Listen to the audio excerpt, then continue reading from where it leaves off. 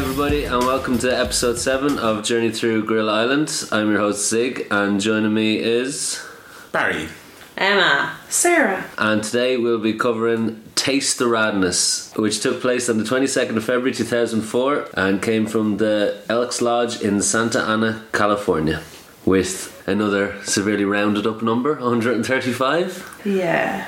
it looked like about maybe 100 people. This seemed sparser than the last one. Yeah, definitely less. I thought it looked a little fuller than Tango Cat. But I suppose we are talking about the difference between a handful of people either way, I guess, because it looks like either way there's not a whole lot of people there. We did get an insight into how much the tickets cost, though. They said on commentary it was $18, which is a far cry from PWG tickets these days.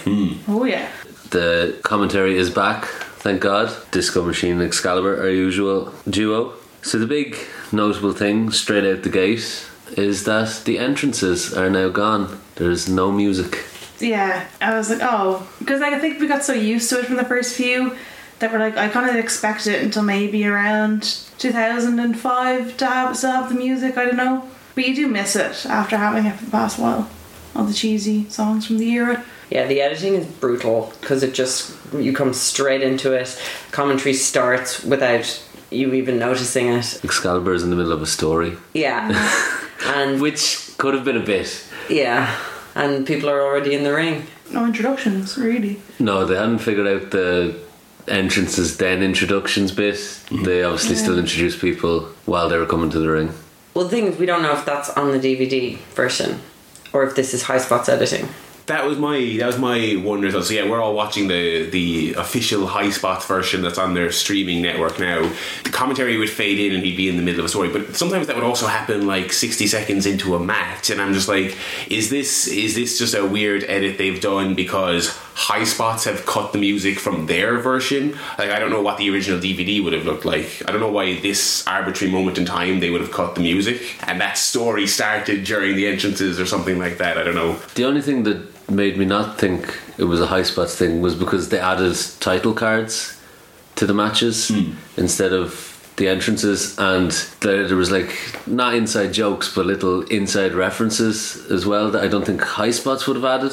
So like the first match, which is Puma against Charles Mercury, has New Japan versus Revolution Pro, and I don't think someone at High Spots would go back and add that. Probably not. Yeah, that was a very, very of the time thing. But it may have been mentioned in commentary that they cut out. I think we should maybe just get into the show. Yeah. I think we could spend all day talking about the differences. The first thing Excalibur and Disco do on commentary is also reference how empty the place is.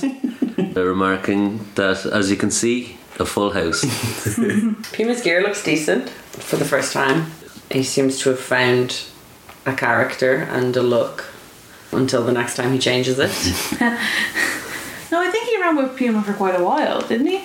For a good stretch of time he was Puma, and he was in TNA and everything as Puma. And I thought he looked good in the match as well. I thought he was kind of energetic. It was that was the other weird thing about all the TJP we've seen up to this point. It was all the different gimmicks, but also he wasn't much of anything to write home about. Didn't you know? He'd obviously go on to have this really varied and really good career, but like these early shows, you couldn't get for a feel for him. Whereas here, he was like really solid opener. You know, energetic, put in a good shift. I suppose you can see probably the New Japan dojo. I'd say that was a big help for any of those guys who went there, like training all the time. You're bound to get better and better as the months go on. And yeah, it's nice to see an improvement. And like, to be honest, I have written down solid match, nothing special. It was just a really solid opener. But I got really distracted by the commentary talking about Bronson, Missouri, because all I could think of is, I don't know if you guys remember the episode of The Simpsons where they go to Bronson, Missouri. Yes. That's all I had in my head. So if there's anything that like really significant happened in the match, I probably missed it. No, I think it was, as you said, a very basic match, but in a weird way it showed some progression in Puma, where in every other match he was just the other guy. Yeah. Whereas in this match, Charles Mercury was just the other guy, and it was Puma who was leading it and looking good.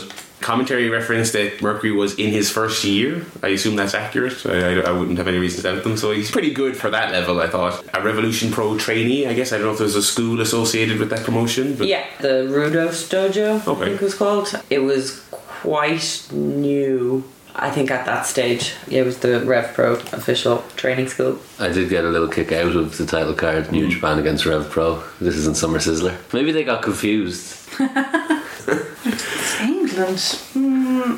Okay. Oh, PWG ran you out of town. Okay, so you have to go to England. Excalibur on commentary is sick. He has bird flu. Apparently. I think that was a more topical reference in 04, probably. Yeah. So Puma gets the win by jumping Tombstone. So our next match is dubbed a Street Thug Beatdown Brawl between Hardcore Kid and Big Baby Slim.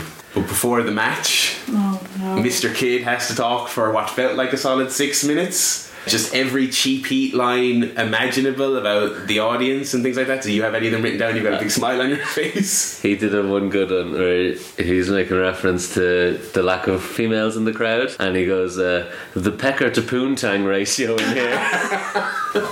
It wasn't rad. 95% dudes. All you'll taste is Kool-Aid. He's so lame. He saw him, and he's still doing PW or Pro Wrestling Orangutan. Like, oh my. I always assumed, because Jesus never spoke, that he wasn't a promo guy, but that's all he is in PWG. He comes out, he cuts his Unfortunately so. Yeah. Man. cuts a little promo and then has a terrible match.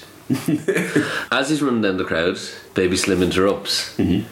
His entrance was in, so Yeah. they must have the rights. There is something that was cut out during Baby Slim's entrance, because this was Angry Fan's last appearance, but it never makes DVD. Oh. When Baby Slim comes out, he starts yelling, "You'll never beat Super Dragon, you'll never beat Super Dragon," because Baby Slim and Super Dragon had a Rev Pro match a few weeks later, and Baby Slim was like, "You've got the wrong promotion, like, sit down." He keeps going, he goes on and on. He gets so bad that his wife or girlfriend gets up and storms out, and then he has to kind of calm down a bit. He does go a bit apeshit a bit later in the show, but I think that was it for him, really. I just thought they had the rights to end the club. Yeah, that is strange that they leave that in, and take out Angry Fan, which we all want. Yeah. Super Dragon haggling with Interscope for one song, the best one. I thought, as someone that WWE would go on to sign, Hardcore Kid, he can do some athletic stuff in terms of like a big vertical leap onto the top rope. So I can see, obviously he's not actually any good, but I can see how a scout might look at him and go, okay, he's tall, he likes to talk, he can do a big jump. When he was doing the hedge to the groin, he hurt himself more than he hurt Baby Slim. Like, you could see it. Well, we found out in commentary why that was. The commentary in this match actually really, I loved the commentary. There's a great line from Excalibur. You know what they say about people who take shortcuts, Disco? They get there first. Yeah, and on commentary, Excalibur tells a story about Joey Ryan and some of his business ideas. So Joey Ryan watched a Chris Rock stand-up special for the first time.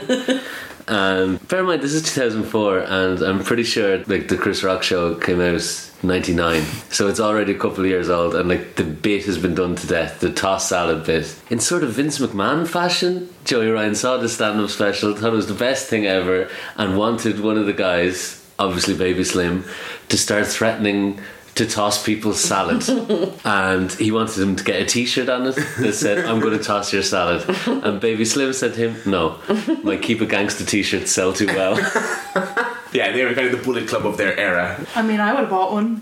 Yeah. For sure. I do love, though, it's actually a good the Vince McMahon comparison, because like, what was it, the first Pirates of the Caribbean he saw like 6 years after it came out, and then gave Paul Burchill the pirate gimmick. Joey Ryan, the Vince of SoCal. I love it. Another good Excalibur line in this match. I don't know how these two gentlemen came up on commentary, but he said Zoke Ray and Phoenix Star are bigger than Slim, but only in terms of star power in Mexico, which I liked. Yeah, so this was a bit of a brawl, but it's not really much to it. So Hefe pulls the ref out when Baby Slim has Kid beat, but Adam Pearce interferes and hits a vicious pile driver, absolutely spikes Slim on his head, and Kid pins him for the win. Pepe was very over though. Yeah. Again, Very over. Yeah. So yeah, what's the deal there? I'm wondering, is he like really great in Rev Pro, and so he's in? Because I feel like even since we've been doing this show, we've all said he doesn't have a wacky sign like Van der Pyle. He doesn't have a catchphrase. He just seems to kind of come out and stand there for the match. But he's super popular. is he a local legend? Maybe. Maybe, yeah, maybe part of the furniture of the SoCal scene. Our third match is Los Hermanos de Cuba versus the Italian Connection, the Vanna Pitbulls against the Tomasellis. Question for you all: is Rocky 3 the best Rocky movie? No, Yeah, I think it is. what? I'm a Rocky 4 gal. Yeah. Oh wow, what? Yeah. Oh, 4 is. Oh yeah, no, I'm like, thinking of 5. Yeah, yeah. Oh, okay, God, no. yeah, What's with the Tommy gap? Gunn. Yeah, Oh, yeah. no. No, 4 is the montage with the you're taking steroids, but I'm in the woods. Yeah, but Clubber Lang. I know, but I mean, we're probably the real answer is probably 1, isn't it? Or Rocky Balboa. That was good too. I didn't see it. I've only seen the first one. So that's the best. That's great. And the worst. I've seen I've seen the new ones. With, Yeah. Creed. yeah. Oh, I haven't seen I those. saw I the really want second one, to. very good. First Creed is I good. liked the first one. Yeah, so Rocky 1 is the best. I mean, that's the one that has the Oscar noms. I'm fairly sure. What's the isn't it? one So- that he starts beating up a big dead cow? That's 4, I think. Yeah. Oh, okay, I've seen that one. That's the best. because That's against the Russian. the Russian. Oh, yeah, that's the best. Because the Russian, like a real athlete's on drugs in a nice fancy gym, and then Rocky is, Ivan, and then Drago, Drago. yeah, and that's 4. That's He four. died. Okay, that's the He best. dies. Thank you. Yeah. Yeah. Well, Reed, the real answer was it's actually Rocky Romero. Is the best Rocky. I thought he shone in this match incredibly well. Just his technical ability is something that really just stood out to me in this match. Like, shoulders and above everyone else. And I love Ricky Reyes. I think Ricky Reyes is incredible, but no, just shout out Rocky Romero. I think he's a very underrated talent. If given the chance, I think, he could have been a big, huge junior star. did a great hot tag. His fire was great, and he was just so charismatic. He did the Lady of the Lake, which one of the commentators said was the best import since the Spice Girls. I loved that. I popped so big for that. And he was flipped so it into good. like a label lock as well. It was Yes. really cool. I will always associate Lady of the Lake with Rocky Romero. So good. We found out that Excalibur is moving to Philadelphia, Yeah. which is not something I knew that happened.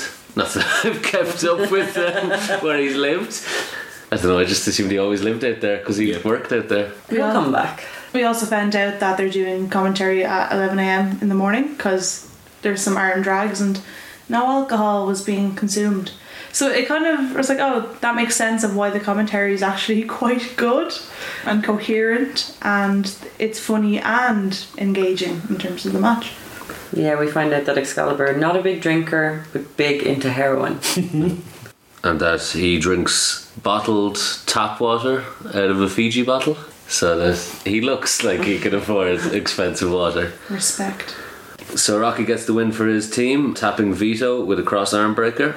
Our next match is grudge match number 1, mano y mano. Samoa Joe versus Shannon Ballard. Guys, why? What? Like, why? Because he injured him on the last show. Yeah, I was feeling kind of embarrassed. I was like, are the other 3 going to know why this is a grudge match? Because I have no recollection of why it is. I honestly don't remember. I was more distracted by the fact that I know we've already referenced the match subtitles on the graphics. It was very emails from WWN Live about the, how whenever Gabe does the match listing, everything is called, if he hasn't got an actual billing for the match, he just calls it special attraction match or grudge match, even if it's really not. That's all I could think about because I couldn't actually remember what the grudge was here. What was Shannon Ballard wearing? Yeah, no, it wasn't great. No, it's the worst so far. With like the neon, but like it wasn't really splats, but it wasn't. I don't know. It looked like like a heart monitor. Yeah, yeah. Sorry, that Those was it. lines. So Shannon Ballard attacks Samoa Joe, but because they dubbed the entrances, he does it to complete silence. And I think if you had the crowd noises in, it wouldn't have been that loud anyway. You really lack something when you don't have them walking out or you don't have their entrances. You don't know who the crowd's behind because, especially with PWG, people aren't established as heels or faces really ever. So you don't even get a sense from the crowd anymore who they're behind. Samoa Joe sets up the face wash, which Excalibur couldn't remember the name of, so he calls it the washboard. But then he got a good line in when Joe hits the face wash and Shannon falls out of the ring, and he says the one man in the tub fell out. As far as Ballard matches go, I thought this was okay. I thought this is at Samoa least Joe. it was very Samoa Joe, so that's probably faint praise for Shannon Ballard. But even though this isn't any kind of all-time match, I was watching it going, this is peak Joe. This is 04 Joe going crazy. He's just like, you know, beating the hell out of him, doing the face wash. It was great stuff. To be honest, I do have written the most interesting thing was Excalibur's belch. Oh yeah. I was surprised Excalibur is from Detroit as well. I found out so much about this man Oh, he's watching this show. famously from Detroit. Oh, one of their famous sons, is he? Okay, sorry. Kevin Nash, Motor City Machine Guns, Excalibur. Rick Knox went down at some point. Shannon Ballard hit a mean chair shot. It was only to the back, but it was a nasty chair shot to Joe.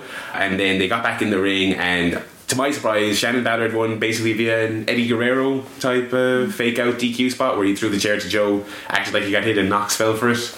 And I guess this feud, this intense grudge, will continue. There was that one great line in commentary, on what planet would Samoa Joe need to strike Shannon Ballard with a chair? And that popped me big time, because it's true. And we go straight into grudge match number 2, the 6-man war. Chris Bosh and the Aerial Express against Team Cheese Mob, SBS, Super Dragon, Excalibur and Disco Machine. Scorpio Sky opened up with the promo, which I actually thought was pretty good. Good delivery, good charisma, and he talked about, again, some of this stuff that's kind of went a little bit over my head, the SoCal history, Excalibur being left out of Rev Pro, and namely because they already had Super Dragon, and kind of implying that he was living in his shadow a little bit, which I actually thought was interesting. I thought it was an interesting dynamic for the feud. So this seems to be like the new school versus the old school. So it's the new school Dojo Boys, basically, which is Aerial Express and Chris Bosh for some reason, against, you know, the Rev Pro old boys. Though Disco Machine and Excalibur aren't exactly old when it comes to the dojo, but yeah. But they were trainers, because Scorpio says they trained them. Yeah. So I guess even if they're young, they're probably there a while or something, I don't know. He also said Super Dragon started PWG out of fear of them taking over Rev Pro. He didn't really have much to say about Disco. Didn't see him as a threat. Yeah, he kind of said, Rude. I've got respect for you, but, you know, you're with the bad guys now, so... Excalibur referred to SBS as SBS Inc. LLC, SBS Holdings, and assured us that the name SBS is funny, but we'd never know what it was. No one has ever found out what it is. But now Quicksilver, Scorpio Sky and Chris Bosh are calling themselves SBS. Disco not wearing a mask. It's serious. Yeah. Go, Shannon. See, like, you can't call Shannon Ballard against Samoa Joe a grudge match, and then this, it's grudge match number 2. Like, this one has a lot more gravitas to it, Yeah. and there's a lot more interesting factors at play here. I actually thought when the match started, I was like, oh my god, Chris Bosh is not as good as I remember him being, because I used to always hold Chris Bosh in a sort of high regard, and then when they said he was celebrating his second year of wrestling by adding 15 pounds to his waistline, I figured, I was like, oh, I should probably stop being so hard on him. Like, it's 2004, he has until 2007 to become the Chris Bosh that I know him as. Terrible gear. Yeah. Oh, the worst yet. Sort of black with long white fringe, but all over the place. Yeah, it was awful. He also did this, like, you know the way Kane leaves the ring backwards? He did that onto Super Dragon into Hurricane Rana, but the slowest you've ever seen, and it just looked so bad. I think that's when I was like, oh, not as good. Yeah, not as good as Kane. Yeah. So during that promo, Scorpio accuses Excalibur of making racist comments, and Excalibur then went on a very long "I have black friends" diatribe. On commentary, yeah. Didn't convince me much. Didn't he also say, I don't know if it was in this match, it was at some point in this card, that he is surprised when he listens back to himself on commentary by some of the things that he has I said. can't believe I said that. And yeah. you're like, at least he was slightly self-aware at the time. He also shouted out Harmar Superstar, which is a name I probably haven't heard since 2004. I think Harmar Superstar started attending PWG in like around maybe 2012. I'm almost sure that he's been in the crowd a few times. Wow. while they're doing commentary, Excalibur comes serious Excalibur again, but he's talking about them in chin locks, and he talks about applying rest holds, and he gives out to himself for using insider terms like he's Michael Cole. I love that he's annoyed at himself when he does that, but he doesn't think there's any problem with saying Chris Bosh has SARS at one point during this match, and Scorpio Sky had sickle cell anemia. But you don't want to use insider terms. Chris Bosh also has fatty syndrome. Got him. But just about the match, I felt like the length was really unnecessary. So long. Because if this is meant to be a grudge match and you guys are meant to hate each other, not to sound, really uppity about these things, but there is too much wrestling involved. Mm-hmm. Like, if you're coming out at the end of the last show with fucking bricks and you're like proper actually fighting each other, cut 10 minutes off of this and I think it's perfect. Like, the end stretch when Charles Mercury comes out in the gorilla suit and there's shenanigans, people are brawling everywhere, that's what it should be, not this contest for 10 minutes. There was far too many pinfalls. And breaking up pins, and that's all Disco Machine did, was just break up pins. Yes. Yeah, I can't think of over anything and else. over again. Like you said, Charles Mercury comes out dressed as the Pro Wrestling Gorilla, and he attacks Team Cheesemo, which leads to Bosch hitting Dragon with a chair and the Steiner screwdriver on Excalibur and pinning him, which Excalibur on commentary says, "Good night, Gracie." So the heels attack Team Cheesemo after the match, and someone joins them. Top Gun Talwar betrays his friends. I was devastated to see this, and I really, really wasn't expecting it. And it was quite an effective heel beatdown as well. Excalibur taking just a monstrous chair shot to the head, brutal chair shot to the head in the midst of it all. Also went maybe a bit too long. Yes, yeah. It also reminded me of something you said on the last episode where you talked about these shows being the Wild West, because the heels do their beatdown, Excalibur gets the chair, they're standing dominant in the ring, and then Sky starts doing his promo again. And then halfway through his promo, chairs from off camera start flying into the ring. Dragon is standing behind fans, picking up their chairs and flinging them over their heads into the ring. That reveal, I broke my bollocks laughing at that. Because Brilliant. yeah, the chair came flying in. Oh, it was the Gomagan. As soon as Dragon. Like as soon as you saw it, you're like, oh yeah, that makes sense. Yeah. And you can tell there was really no intense agenting of here's how this segment works, and then Dragon, you're going to come in 2 minutes into the promo. It's like he starts, they go out, they start hitting him with chairs, they resume speaking, then the X Foundation comes out, but it's not even that they chase off the heels, they then fight for 3 more minutes going back and forth, changing the momentum of who's winning the brawl. It just keeps going. I sort of felt like the chair throw was actually him telling them to wrap it up. Like, come on now, we're done. The heels get the upper hand, and X Foundation come out to make the save. On the lads. They set up a nice little tasty match for the next show then. It's going to be Guerrilla Games. Survivor Series style. Does Guerrilla Games become something going forward? This is the first time, only time. I think so. I think it's kind of nice though that it is the only time, because it is the PWG 6 against these young upstarts trying to take over the company. Well, and the 5, because Talwar has defected. Oh, yeah, fucking prick. What makes it so good is Explanation and the lads don't like each other. So they're like, we hate each other, we hate you guys, but we have to team up because we can't let these fucks take over. Mm-hmm. And it adds that nice dynamic to it. But it also worries me, because how are they going to coexist? You worried there'll be even more treachery next month? Oh, we're going to have to wait and see. And I like them all too much. That I don't like these guys trying to take over. I think they communicated that dissension by all calling each other cocksuckers for 2 minutes after the match. Pointed. Point very taken. pointed. Yeah, Scott Lost gets on the mic and challenges the heels. Says Guerrilla Games Survivor Series rules: be there or be square, like this cocksucker, pointing at Super Dragon. So he wants Super Dragon to accept the team up, hands him the mic. Super Dragon takes it as if he's going to speak and just passes it to Excalibur, who says, if you can find the time to take your dicks out of each other's asses, we'll fight with you. That whole match segment afterwards was 50 minutes. Wow. That was long. I think it does bring another thing in. Like we say, the pacing of these shows. It got okay there for a while, but I think it actually just threw me off because it was just so long and the matches at the start were so short. It was very top heavy. What do you think of the storyline itself? I like it. It's the classic sort of dynamic of the owners versus the new guys, the rebels trying to take over. I think it's really interesting because it keeps you engaged and there's many different characters. And you can be on either side. I don't think there's a right side and a wrong side. I think I'm obviously with the older crew because of my affinity for most of them in there. It's something to keep you engaged and there's a bit of history. The title scene sure as hell isn't. Shannon Battered, Samoa Joe blood feud, like. So our next match is Scientific Wrestling 101. Bryan Danielson against Bobby Quance. I've never heard or seen Bobby Quance before, but he was very good.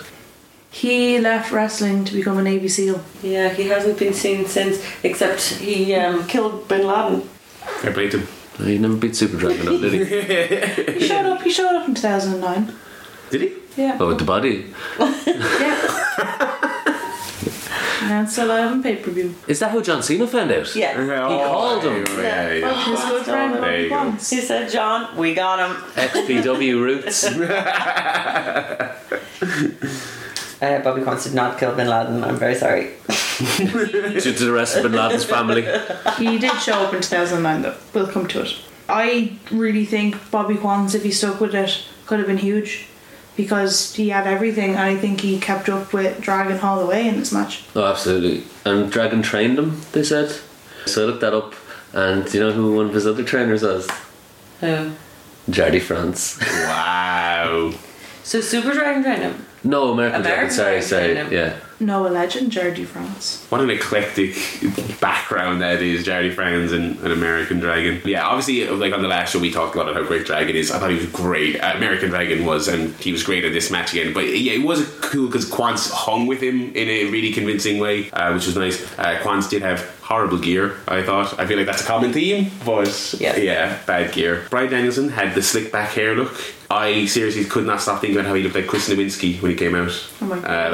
Like 2002 Harvard gimmick Chris Nowinski with the hair back. Wow, that is obscure. That is, I'm gonna source some images for this to back myself up because I'm confident in it. I liked Excalibur. He was talking about Bryan Danielson in Ring of Honor, and he goes, I bought a Ring of Honor DVD, a lot of wrestling, hours of it in fact, incredible. Oh, that popped me big. No half hour of people throwing chairs and trying to cut promos. They did bring up Quance's sunburn, though. Yeah, in winter. Yeah.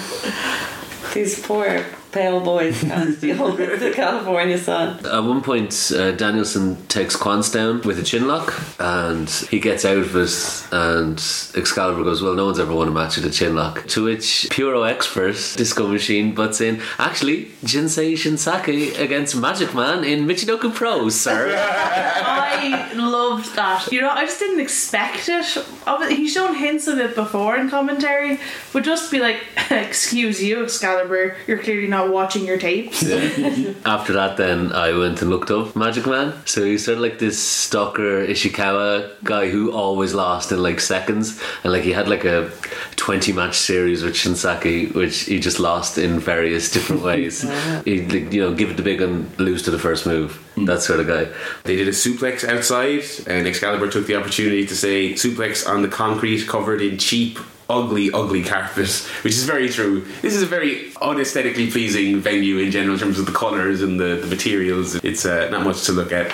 Has a nice little concession stand in the corner though, which I really liked, which we'll see later. Excalibur is talking about the amount of holds Danielson knows. He says he'd know more holds than guys in most locker rooms. What about Dean Malenko? Fuck Dean Malenko. And then, like, backtracked and goes, no, I'm sure he knows a lot of holds. Danielson took this with one of his holds, an abdominal stretch. A really good match, I thought. Yeah, lots of fun. Yes, really enjoyed it. And that was the thing, like, I was surprised that I'd never heard of Bobby Quance, because, like, as far as guys, random guys as well that we've seen on these shows, he's probably the best. Bobby Quance has the best shooting star press. He does. but hopefully see it at some point. He went for it here, but landed on his feet. Yeah, he did. I like that Dragon won with the abdominal stretch. It's not quite a chin lock, but I think winning with that move is a very Bryan Danielson thing to do. He also gave Quant a lot in this match. Really let him shine.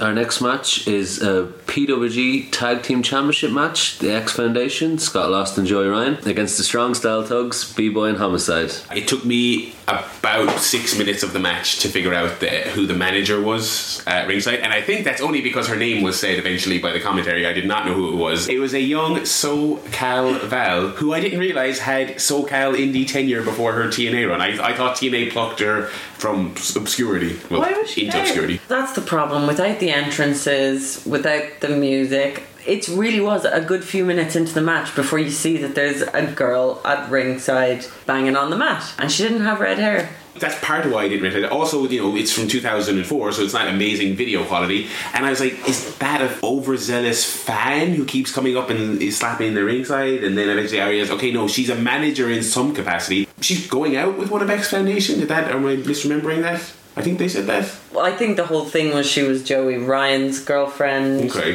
kayfabe. There was a point where they confirmed something you've said previously, Emma, that while they're doing commentary, they are only watching the hard cam unedited version, because there's a bit where Homicide has one of them draped over the ropes, but B-Boy is standing in the corner, so from the hard cam they can't see, so they're like, oh, we don't know what's going on right now. Match was solid, but I feel like it ended a bit early. I feel like it was picking up as it concluded, unfortunately. I thought the ending was an absolute mess. The last few minutes just so clumsy. It really didn't make sense. I didn't enjoy it either, which is sad.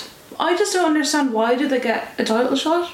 Yeah, I don't know. Who eliminated them? Oh, Super Dragon and American Dragon. Yeah. So, yeah, there's no real reason for them It to just have. seems a bit, I don't know, it just seems a bit soon to have the titles changed, like after a big long tournament. Yeah, that's it. Like, X Foundation did win the belts. Why would you have a 2-night tournament only to change the belts the very next show when X Foundation were in that tournament anyway? With such a messy ending and no celebration afterwards, because it just cuts straight away. You kind of don't get a second to grasp that they've won.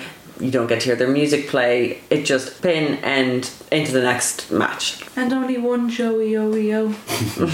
Very faint. I did like the finish itself, though. Joey Ryan reverses a shining wizard into a small package. The technical wizard, who graduated from Hogwarts, we find out on commentary.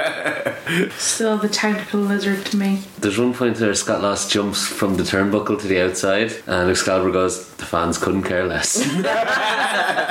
The fans weren't great for this show. Dead. Yeah, Dead. it did. And What was wrong? Because I actually think like this show is really solid. It's really weird. Like, the company does not seem to be gaining momentum. The crowds aren't increasing. They're becoming less vocal, if anything. It's very unusual.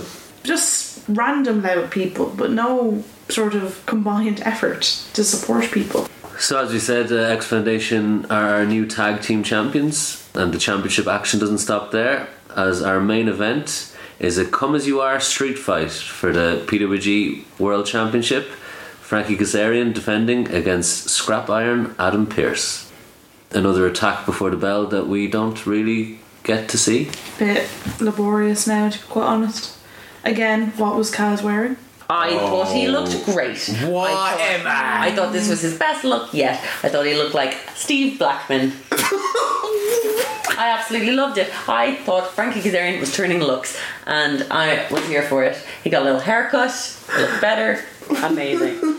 Adam Pearce looked exactly like you thought he would for a street fight. And reminded me so much of when Jericho turned up in mom jeans to wrestle CM Punk at the Chicago street fight, where it, because of the knee pads and the boots, it just looks like they're wearing waders, like denim waders. Oh, they are so similar in that regard, Jericho and Adam Pearce, where they're embarrassing. Yeah, they saw that shit that people did in Texas in the 70s. They think that's the coolest thing. Pearce to me looked like a sort of unlicensed character that's supposed to be Nick Gage in a video game where they haven't paid for Nick Gage's license, like Pro Evolution Soccer equivalent of Nick Gage. Really bad. With his Pez reference. Gamer guy. Very proud. Logged on.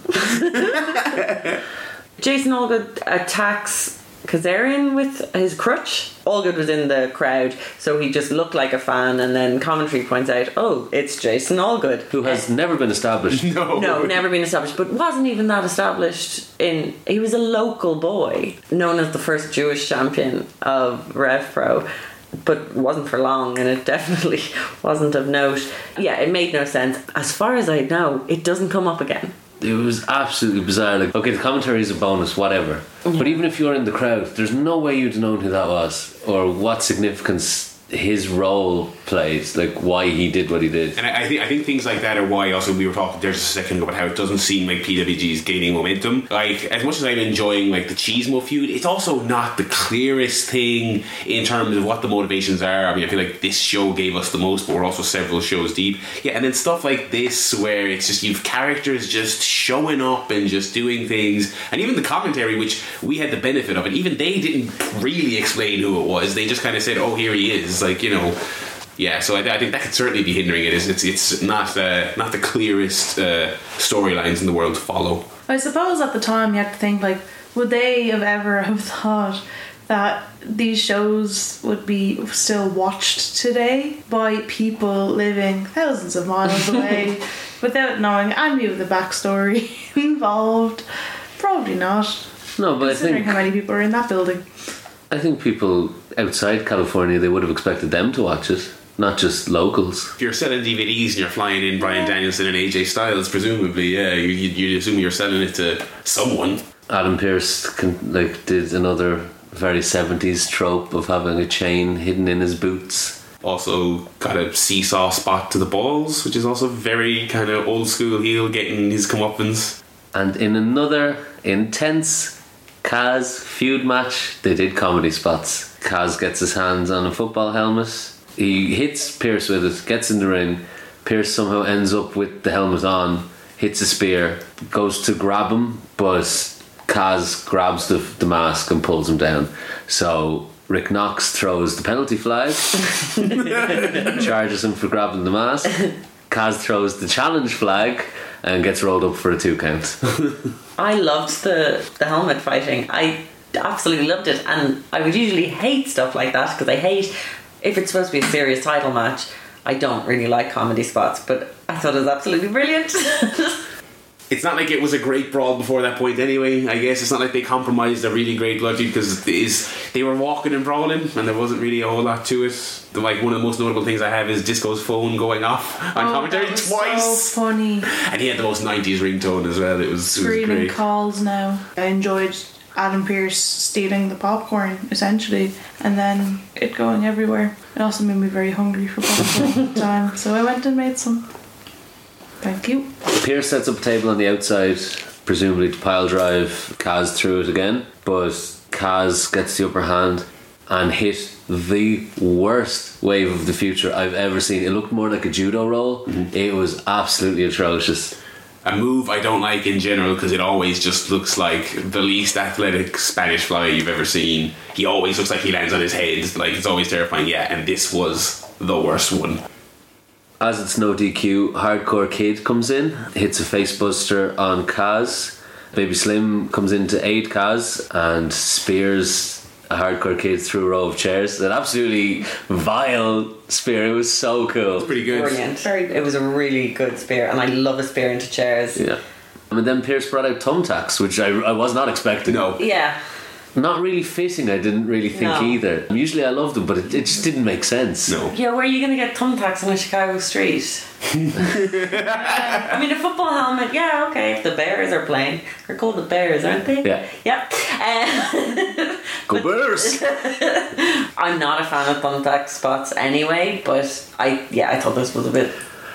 I love thumbtack spots, but only in like an escalation Yeah. type thing where it made sense. This had barely any violence. No. Like, if it happened in the Joey Ryan Super Dragon Guerrilla Warfare, that would have made sense. But this was just, this would be cool to do. Yeah. I actually think that's why it was fitting, because the match was so all over the place, different spots pulling from different references and different things.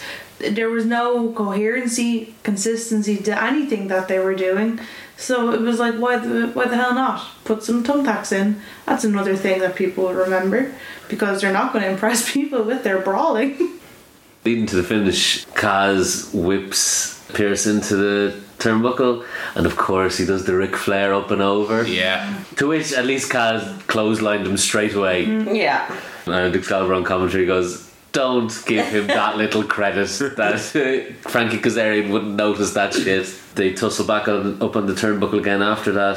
Kaz wanting to hit a super wave of the future, but he gets pushed off into the thumbtacks. Pierce then hits him with a frog splash for the pin, and he is our new PWG champion, and we've wasted 3 months of our lives.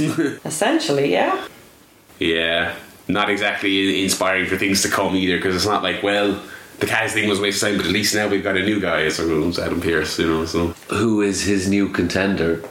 Frankie Kazarian. That's it. It's probably, yeah, but that's There's it. no Yeah, one probably else. just continues. There's no one else can have, really. Like, because Smojo's locked in a blood feud, so he can. It's gone for a year. That's embroiled. There's the 6-man war for ownership, and the only other person they really built up is former number one contender Baby Slim. kind of, Yeah. yeah. Like Yeah. he's weirdly pushed and protected in a weird way. As soon as the pin happens, the show ends. Everyone's going for the music, we assume. So there's no even aftermath or time to take it in. Commentary just goes, oh, he hits the frog splash, 1, 2, 3, and it ends. Cuts out. An anticlimactic end to an anticlimactic reign. Yeah. And 2 titles changed. Like, that's a bit weird, no? Well, at least Kaz had a bit of build. X Foundation winning it was bizarre. Very strange. Were they getting it off B-Boy and Homicide because maybe they're like, well, Homicide's not going to be around? That's the only reason I can think of that they'd take the belt off. Maybe. Overall, though, I thought it was a pretty good show. It flew by compared to the past couple we've watched. Yeah. Yes. Breezy and good mix of stuff. You had Joby and Joe, you had Danielson and Quance going to have a good, technically solid match, and you had your brawls and your tag matches. It was good stuff. Commentary had definitely calmed down, so I suppose maybe recording in the morning without drugs or without drink and just heroin has it helps. Heroin is very common. It is. I hope they get better at editing. Yes. They do, because we know they do. Yeah, but of course. I wonder when they start to work it in properly. They don't get better for a while. Yeah. Were we missing anyone on the show, really? Zokre. Zokre. Funky Billy Kim, where are you gone? Oh, Yeah, is he gone? He's already gone, is he?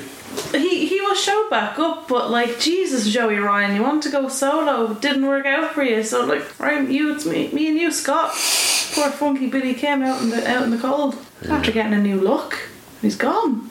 They have established a core roster. Mm-hmm. The same guys are on shows now, so you are building a bit more of a rapport with a few of them.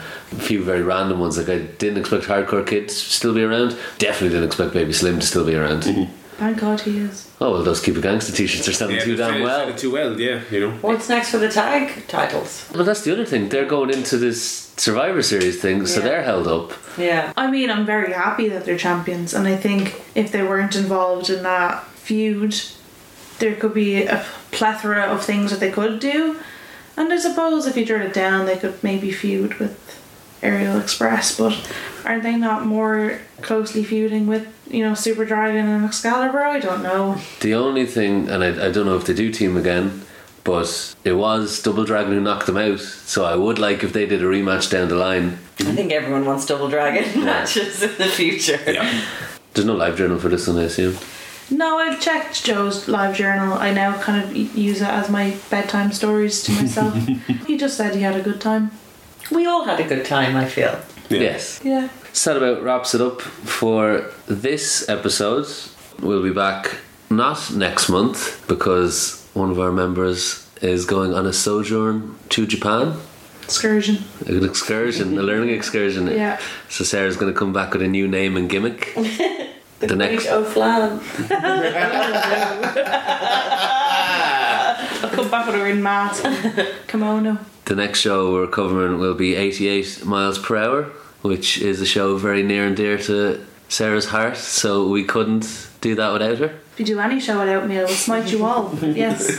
If you want to follow us on Twitter, our @ is Gorilla Island. You can email us, gorillaisland@gmail.com, and our individual Twitters are @ZigOnTheRocks. At the Barry Lad. I am at O_Emma_G. At Sarah Flan. We will catch you next time for 88 miles per hour. Woo, bye. Bye.